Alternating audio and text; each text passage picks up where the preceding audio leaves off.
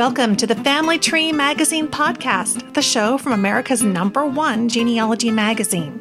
I'm your host, Lisa Louise Cook. In this episode, we're going to check in at the editor's desk with Allison Stacy, editor and publisher of Family Tree Magazine at the Family History Expo in Salt Lake City. We'll cover the latest happenings in the genealogy world with the Genealogy Insider blogger, Diane Haddad. And in our top tips segment, we'll be talking about tracing your immigrant ancestors online with author Rick Chrome. We'll be spotlighting another terrific website in the 101 Best Websites for Tracing Your Roots list. In the Best of Family Tree Magazine segment, we'll discuss some of those genealogical myths that we've all heard. Where do those come from? And in our Library Spotlight segment, we're going to go inside the Library of Congress with James Sweeney, head of the local history and genealogy room at the library. There's lots to cover, so let's get to it. Our first stop is the editor's desk with Allison Stacy.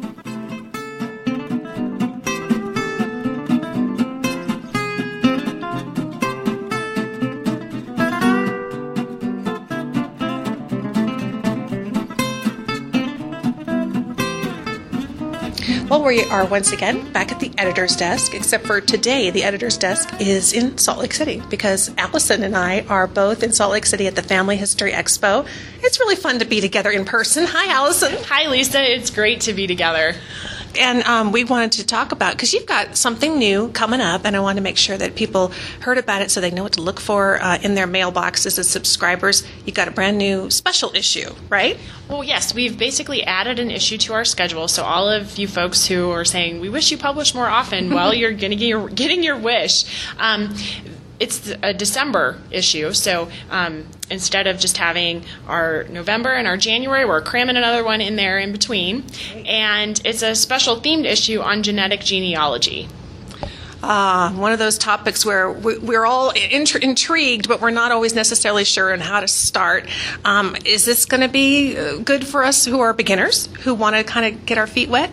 Definitely. In fact, it's geared toward the main cover story is about DNA myths, about all sort of the misinformation that floats around there and things that people think is involved in DNA testing or that you can do with DNA testing that's, maybe not exactly right. So it helps to tell you exactly what you really can expect. Do you mean that we can run our DNA and we're not going to get a chart? With names and dates on it. Well, exactly, and that's one of the misconceptions. I think that people expect that they can, take their DNA test and all of a sudden they've got their ancestors back to Adam, and it's not quite that straightforward. Although there are some companies that are starting to combine the DNA testing with the pedigree charts, like the Sorensen Molecular Genealogy Foundation.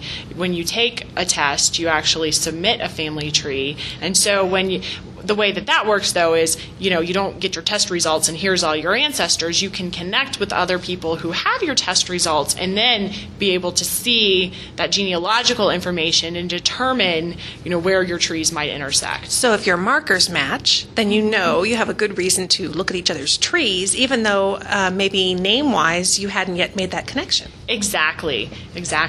And, another thing that people often think that just like in forensics and crime science, that 99.9% accuracy, so, genetic genealogy must be the same, right? And in fact, so much of genetic genealogy is really interpreting the science and looking at, people who have similar results to you or the same kind of DNA signature.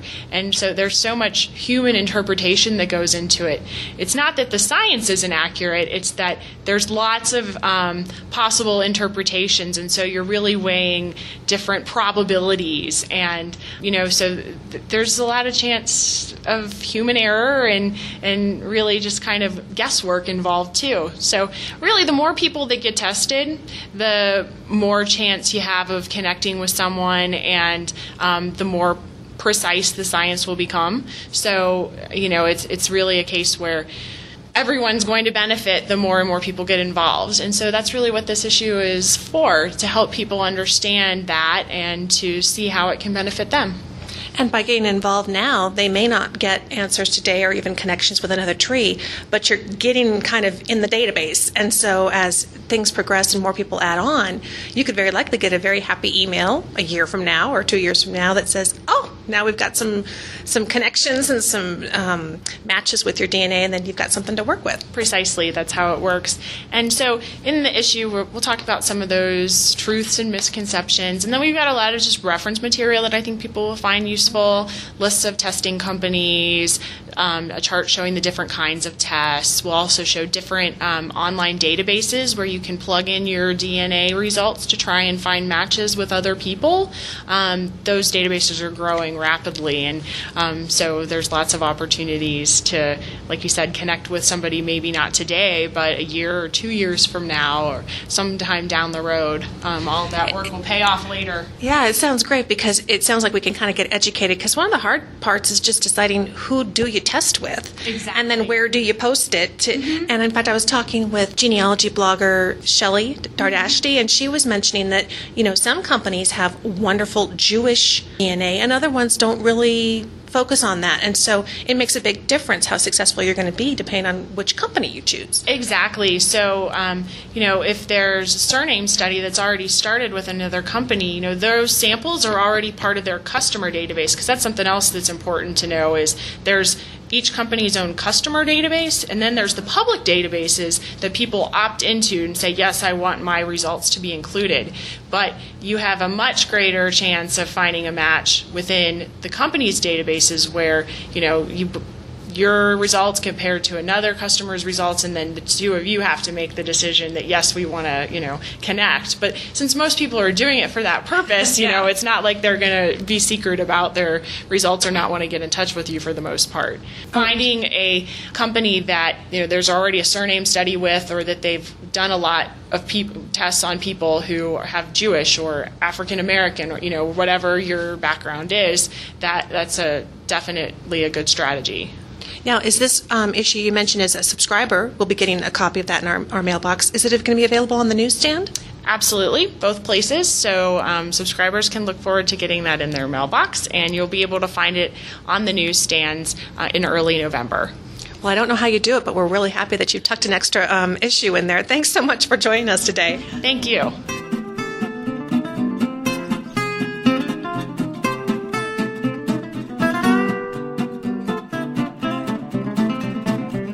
Okay, well, it's time once again to check in with the Genealogy Insider blogger, and that's Diane Haddad, and she's coming to us live from the FGS conference. Hi, Diane. Hey, how are you? I'm doing good. I was kind of wishing that I could be out there at FGS, but you are holding down the fort there and making the rounds, so I was hoping you'd kind of give us the insider look at what's going on there at the conference. Sure, I'd be happy to.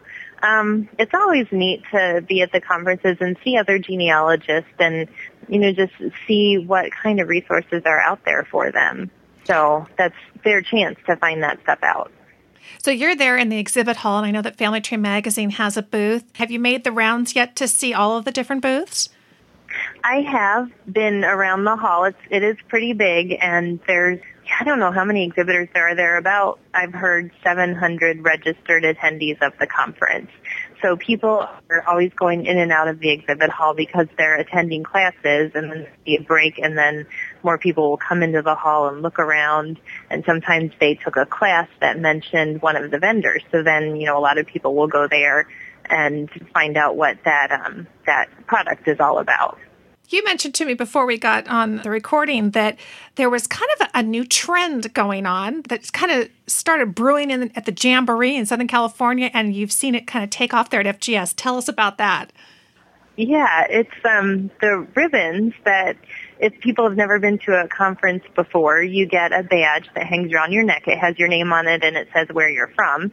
And at the bottom of that, you can attach different ribbons, and there are more and more ribbons available. For example, if you are a first-time FGS conference attendee, you'll get a ribbon for that.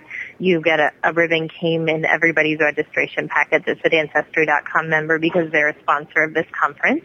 I went to a podcast session about people who podcast and who listen to podcasts, and so I have one that says podcast fan, And there's one that says Keeping Up with Blogs. I have that one, and society officers have those. Societies can send people to this conference, and so they have a delegate badge because they're a delegate for their society.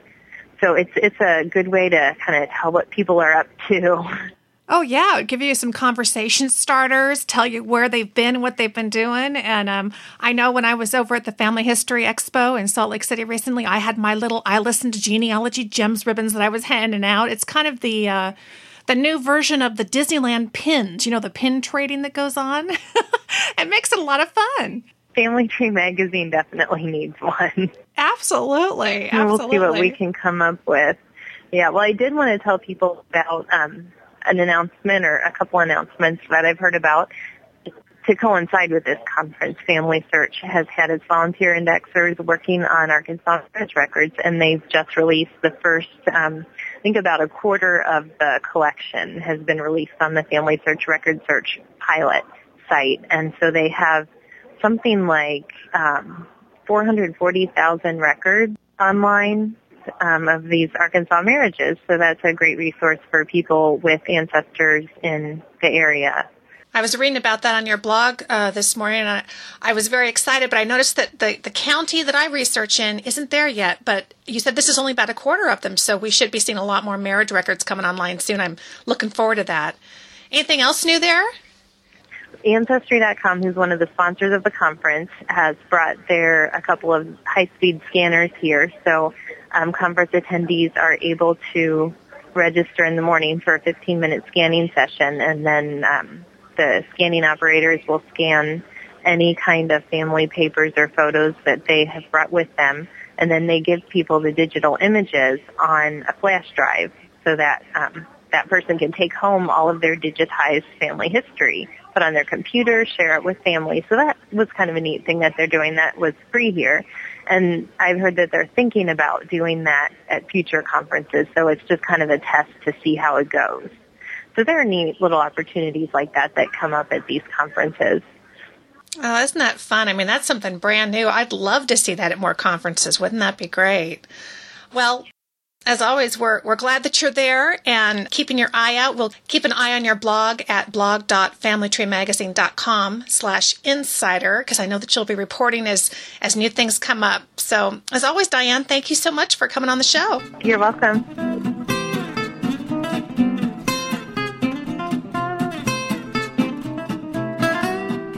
The Heritage Quest online website was named by Family Tree Magazine as one of the top 10 best websites for tracing your roots, once again this year, and for very good reason.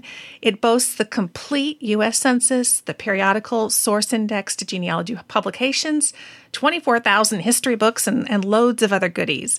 So to tell us more about this online resource and how to access it is Bill Forsyth. He's the Director of Product Management at ProQuest. Welcome to the show, Bill. Lisa, it's a pleasure to be with you. Well, we're really glad to have you. I know that many of our listeners have had an opportunity to take a look at Heritage Quest, but if not, we just thought we would kind of start with a brief overview. Give us a little tour of the Heritage Quest website and what we might find there. Well, Heritage Quest is actually known as heritagequestonline.com. It's available through public and academic libraries all over the world. In fact, there's over 7,000 libraries that subscribe to the product, so there's a very good chance that your listeners will be able to access the product through their local library. And that's the key message, is that you go through your local library's website to get into the product. And you can do it from home. It's not just an in-library access. You can also do it remotely. The other interesting angle is that over 20 states now here in the U.S. have a statewide subscription to Heritage Quest Online for all of their citizens. The cost is no charge, so as long as you have a library card, you pretty much can use it all you want, whenever you want. That sounds terrific. Just to stop right there and ask, how would a person figure out if their state would provide them access? Calling the state library is probably the fastest way to get the answer. Or if you can usually just go through your public library because even if it's the subscription's been arranged through the state library, the access is through the individual library websites, the public library websites. So we would expect that all of our public libraries in that state would have access to it if the state library had made that arrangement, right? Yes, that's right, Lisa. Okay, great. So we've checked with our librarian, and hopefully they've told us that they do have access to it, and we have our trusty library card to sign in online from home. What will we find there? Well, as you mentioned, there's the U.S. Federal Census. We have all the images from 1790 to 1930. We have over 25,000 genealogy and local history books. There's the Periodical Source Index, which is actually the product of the Allen County Public Library, one of the largest genealogy libraries in the world. There is the Revolutionary War pension records, the Freeman Bank records, for those who are doing African American research, and the U.S. Serial Set, which is a collection of government documents. And I wanted to take a moment and talk about the Periodical Source Index. Tell us a little bit more about that. What does it include, and what would we be looking for in that collection?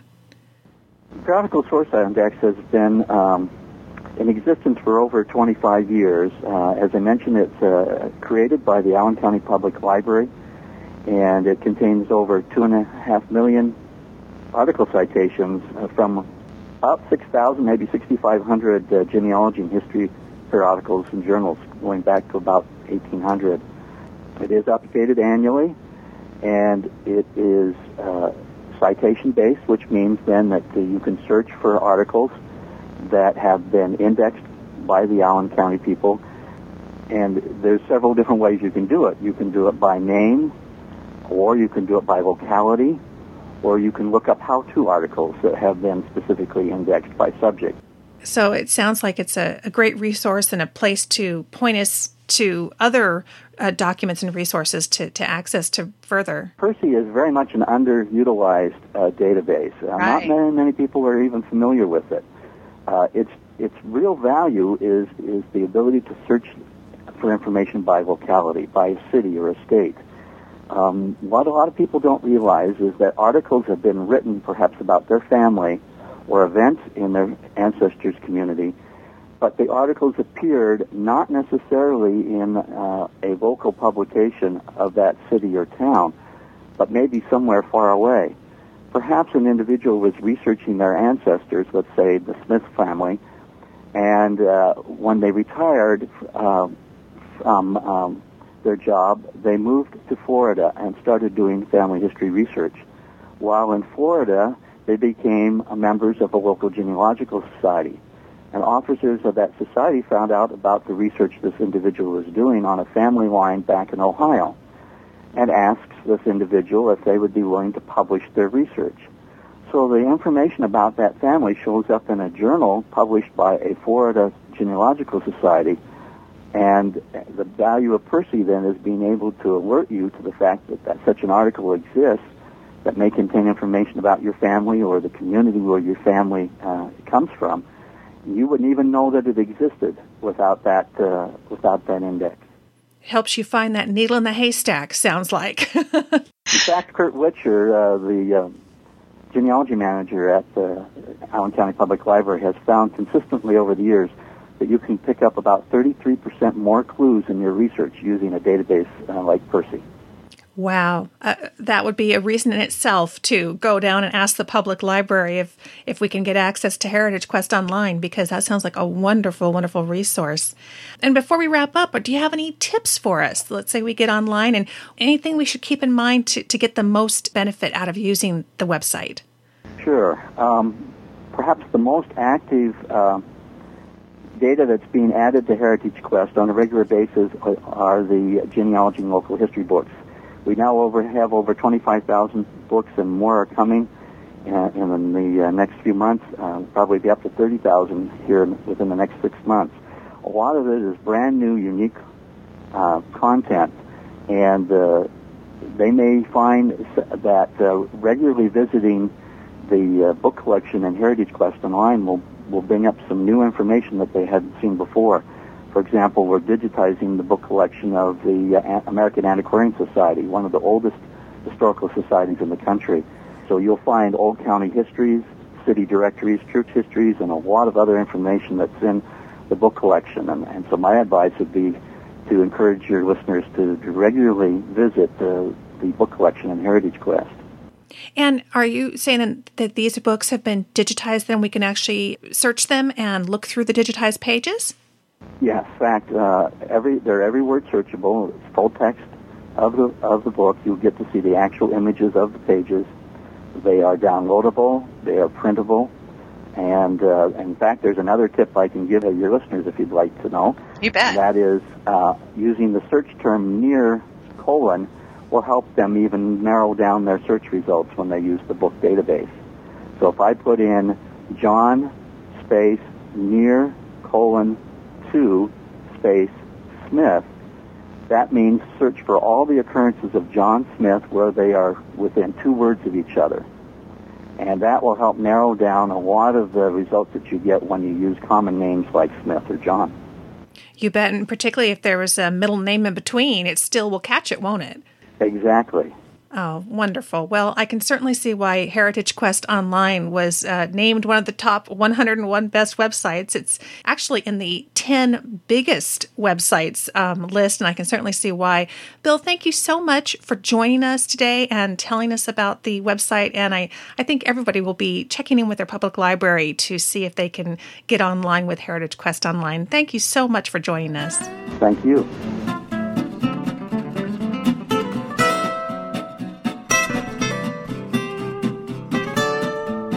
In today's Library Spotlight segment, I have the great pleasure of talking with James Sweeney, who has worked at the Library of Congress for 20 years in reference services. And he's here today to give us a brief overview of this amazing library, its genealogy room, and talk to us about how you can visit both in person and online. Hi, James, and welcome to the show. Hi, Lisa. Thank you very much. Oh, thanks so much for joining us. You know, being out here on the West Coast, I don't get a chance to get out east very often, but I have had the good fortune of getting to spend several days over at the Library of Congress a couple of years ago, and I was just amazed at the immensity of it and the vast holdings. It was just more than I had expected. So I'm wondering, for those who haven't yet had the opportunity to visit in person, can you give us a kind of a brief overview of what they may find there and how they can make the most out of their trip to Washington, D.C.? Certainly, and we're honored to be able to highlight the Library of Congress. The Library of Congress is located physically across from the U.S. Capitol building on 1st Street and Independence Southeast in downtown Washington, D.C. However, I'd like to give you a description of the library, but also perhaps we can talk about how researchers located in areas other than Washington, D.C. can utilize the services and collections of the library. Great. But the library has one of the world's premier collections of U.S. and foreign genealogical and local history collections. It all began in 1815 with the Thomas Jefferson Library, which included the Domesday Book by Sir William Donegal, the Baronetage of England, and the Peerage of Ireland. And that has developed into more than 60,000 genealogies from around the world and more than 100,000 U.S. local histories. The library also collects local histories from around the world, and those doing foreign research will find strong collections for Western Europe, especially the British Isles, Ireland, and Germany. I think it's important to distinguish what the library is not. The Library of Congress is not an archive or repository for unpublished or primary sources such as county, state, or church records. We often refer these researchers to local repositories for vital records and to the National Archives for military and census records. However, the library is the largest library in the world and holds roughly 20 million cataloged books. Focusing our research in the local history and genealogy reading room is one of over 20 reading rooms in the library. The main access point for the collections and services for our reading room, the local history and genealogy reading room, is through the reading room's webpage. We suggest that researchers, prior to coming to the Library of Congress, review the webpage, where you're able to see categories for tours and research orientations, which are regularly provided by our staff. you're able to sign up for these. Before you come to the library, you're able to review reading room policies and prepare for your research. One key element needed to search here at the library is a reader registration card. All readers must obtain one. It's a simple process. One needs to bring photo identification, such as a driver's license, and it takes about 10 minutes. But with the reader registration card, one is able to request materials from the collections and also enter the reading rooms. And James, that brings up a question I have when you do come in person. Can you just tell us a little bit what they might expect? It is a bit different than going to a regular library. You do make requests for the materials, but there can be a little bit of a delay in getting them pulled off the shelves, because you don't go and just pull them off the shelves yourself, do you? That's correct. The library is a closed stack library. Unlike many public libraries, what this means is you identify your materials to the library's online catalog or other finding aids in the reading room, fill out a call slip, turn this in, and then the materials are brought back to you. Depending on what building they're located, the request time could be approximately an hour to an hour and a half. So it's very important prior to coming to the library that you search the library's online catalog. Do that which you can do at home, and then focus on that which you can only do at the library when you're in Washington. If you plan ahead, you're able to eliminate frustration, or reduce it at least, identifying the materials that you need and having these ready to submit. And that's a very good point that you make, that the library actually comprises several different buildings. And I know in looking in the card catalog, each material shows which building it's held at. So if you become familiar with the map, you can have a sense of which items may be at a further distance, and you might want to request those first when you arrive, because they're going to take a little longer to receive. Is that right? That's correct. Materials in the general collections can be requested in the local history and genealogy reading room. However, there are genealogical materials in practically all the reading rooms of the library. How would you know this? Simply by searching the online catalog and then speaking with the reference staff who are there available to help you. The online catalog will tell you in which reading room you're to request materials. If it's the general collections, as in most of our genealogical and local history publications, you may do so in the local history and genealogy reading room. But you may be referred to the geography and map division, or manuscripts, or newspaper and current periodical reading room, or the rare book and special collections reading room. The library online catalog will point you, as well as our reference staff, as we become involved in your research when you arrive. That's great to know. And you did make a very good point at the very beginning of this interview, and that is that we are not going to find primary source records. We're not going to find vital records and census records or those specific things there at the library. But tell us, what are some of your favorite, what do you think are some of the really wonderful resources that a genealogist should be looking for? Well, perhaps to highlight some of the collections. The library has an unmatched U.S. city directory collection containing paper and microfilm formats, which includes about 1,200 cities, towns, and counties from across the United States. This is very important and very helpful in perhaps filling in the years between the census. In addition, the library has extensive local history and, again, genealogical collections by two reasons. One is through the Copyright Office. The library receives deposits, is able to claim deposits from the U.S. Copyright Office, as well as by donations. Our library's collections are extensive simply because of donors have thought of the library in submitting their family history compilations, their published works, to the Library of Congress. We solicit these in order to augment our collections. But the breadth and the depth of the library's collections certainly is a great advantage to the researcher coming here to be able to search out genealogical research, to find the elusive name or quest that they may have been searching for. You bet. And when we do find a wonderful history book, I know when I went, I found some very rare, kind of one-of-a-kind books about some locations in England that I was researching. What options do we have in terms of photocopying or somehow, do we need to transcribe that information? How do we bring some of that information back home with us? Well, for most of the materials here at the library, the genealogical materials, the materials you will find in the general collections, the reading room does have a photopublication service, does have photocopies which are self-service. Also, the library has a photoduplication service for perhaps researchers who are not able to come to Washington or are here but would like the library to make copies. That is available as well, and information about that is available on our website. These materials, genealogies and local histories, for the most part, do not circulate through interlibrary loan. However, searching the online catalog, if you find that the item has been microfilmed, that will circulate. And so your local public or university library can facilitate an interlibrary loan whereby the microfilm may be borrowed. Many of our genealogies prior to 1900 have been microfilmed.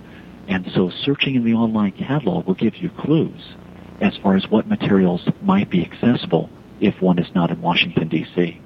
So the catalog will tell us how we can go about requesting microfilm. That's a wonderful thing to know. Now, you were talking about the options on photocopying. If we found a book and we are not able to make it there in person, can we make a request to have a photocopy of perhaps a couple of pages of the index taken for us and sent to us? How would that work? Yes. Again, the library has a photoduplication service, but what the staff will do will be could make complimentary copies of just a few pages. Certainly this might be helpful for indexes to allow one to know if really the book is relevant. What we suggest perhaps is contacting us. On our library's webpage, our local history and genealogy webpage, we do have a link to Ask a Librarian. And this is a way that especially remote researchers can contact the staff of the local history and genealogy reading room. We're not able to undertake research in family history or heraldry, but certainly we can help you with search strategies and can provide responses to specific requests regarding the library's collection. I know we've just scratched the surface of the Library of Congress, but I think you've given us some great strategies on how to get ready to come and visit, make the most of it while we're there, and then, of course, visit you online if we can't make it out in person. James, thank you so much for taking time out and talking with us about it. I think you've gotten us all interested to take another visit to the Library of Congress online. Thanks so much. Thank you very much, and we welcome our researchers to contact us, especially if there are questions, and we're here to guide you through your quest.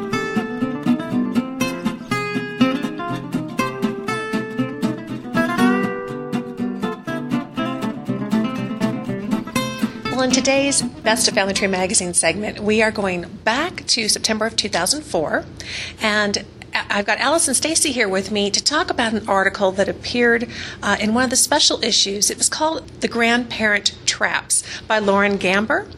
And Allison, tell us, what was the special issue that came out back in 2004? Well, this was called Trace Your Family History, and for a couple of years we did these specials that were geared toward beginners in genealogy. So we included a lot of sort of the basics of how to research and also things not to do in your research, and that's the gist of this article.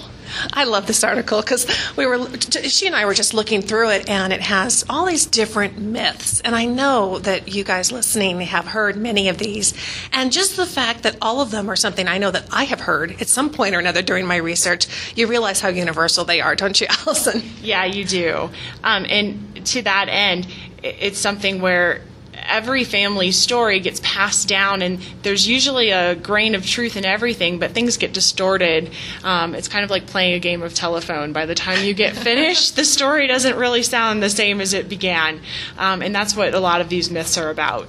It's funny, we have one of those in our family, and when I finally tracked down a whole other different branch of the family on the different side of the country, they had almost an identical myth, but just in a different county in Ireland, and they had swapped the occupation of the great-grandfather involved, and they were adamant.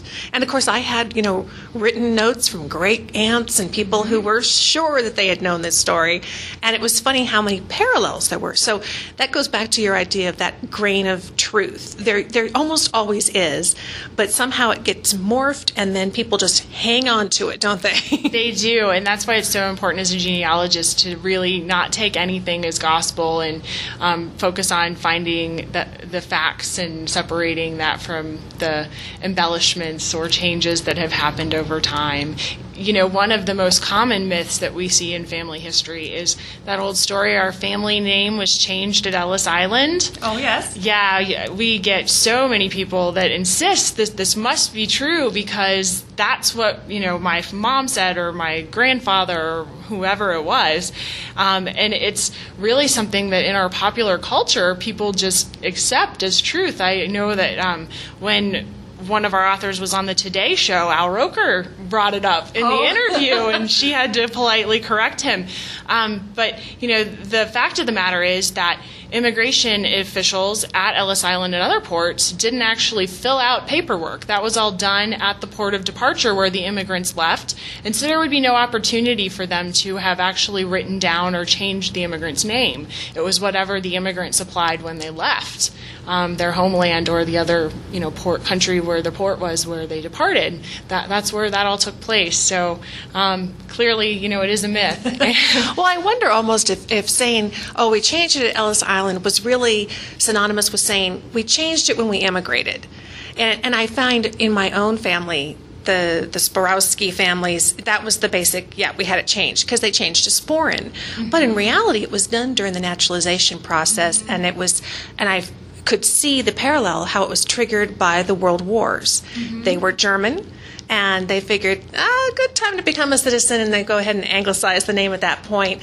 But I have a feeling that my grandmother was always so proud that they came through Ellis Island that she just kind of put that all together as meaning they immigrated from the old country, they changed the name.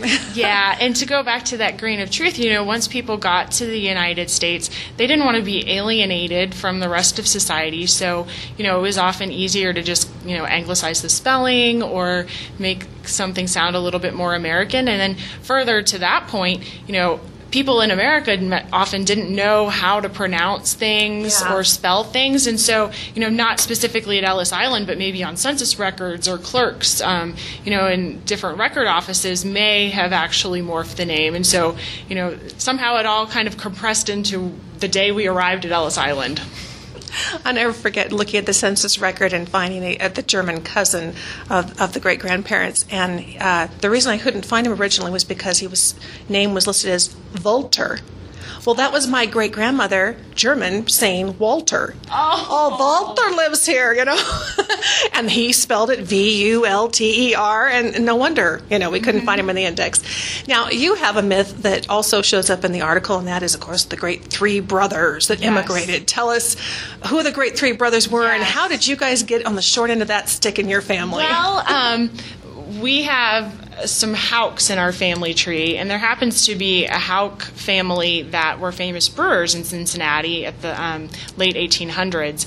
And so my grandmother had shared some family papers with me, and she had written some notes on there that, my mother always said that, the three brothers came to America, and, the oldest two founded the brewery, and they got all the money and inherited everything from the family, and my grandfather got the short end of the stick. And I suppose that may be true. However, my aunt had been doing some genealogical research and has been able to find no connection between our Houcks and the brewing Houcks. So, it seems like it may be one of those cases where the legend just kind of took over the actual truth of the story. Yeah, exactly. Those of you listening, you might really have some fun just getting a hold of this old article and seeing how many of these myths that you have heard in your own research, in your own families. There are several on here here. And Allison, I know that this article actually, because it's from the special issue back in 2004, it isn't in the store as far as like a back issue, but folks are going to be able to access some of these older articles. Tell us how we can do that. Yeah, we're working on a new service called Family Tree Magazine Plus. Basically, it's going to include 1,000 articles from our archives, probably even more than that.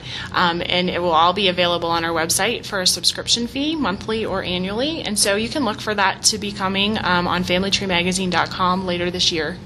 That's going to be fantastic because particularly in articles like this, some of these things are universal. It doesn't matter if it was written 4 years ago or 40 minutes ago. It's still applicable, and this one is an awful lot of fun. Thanks so much for joining us in the Best of Family Tree. Thank you.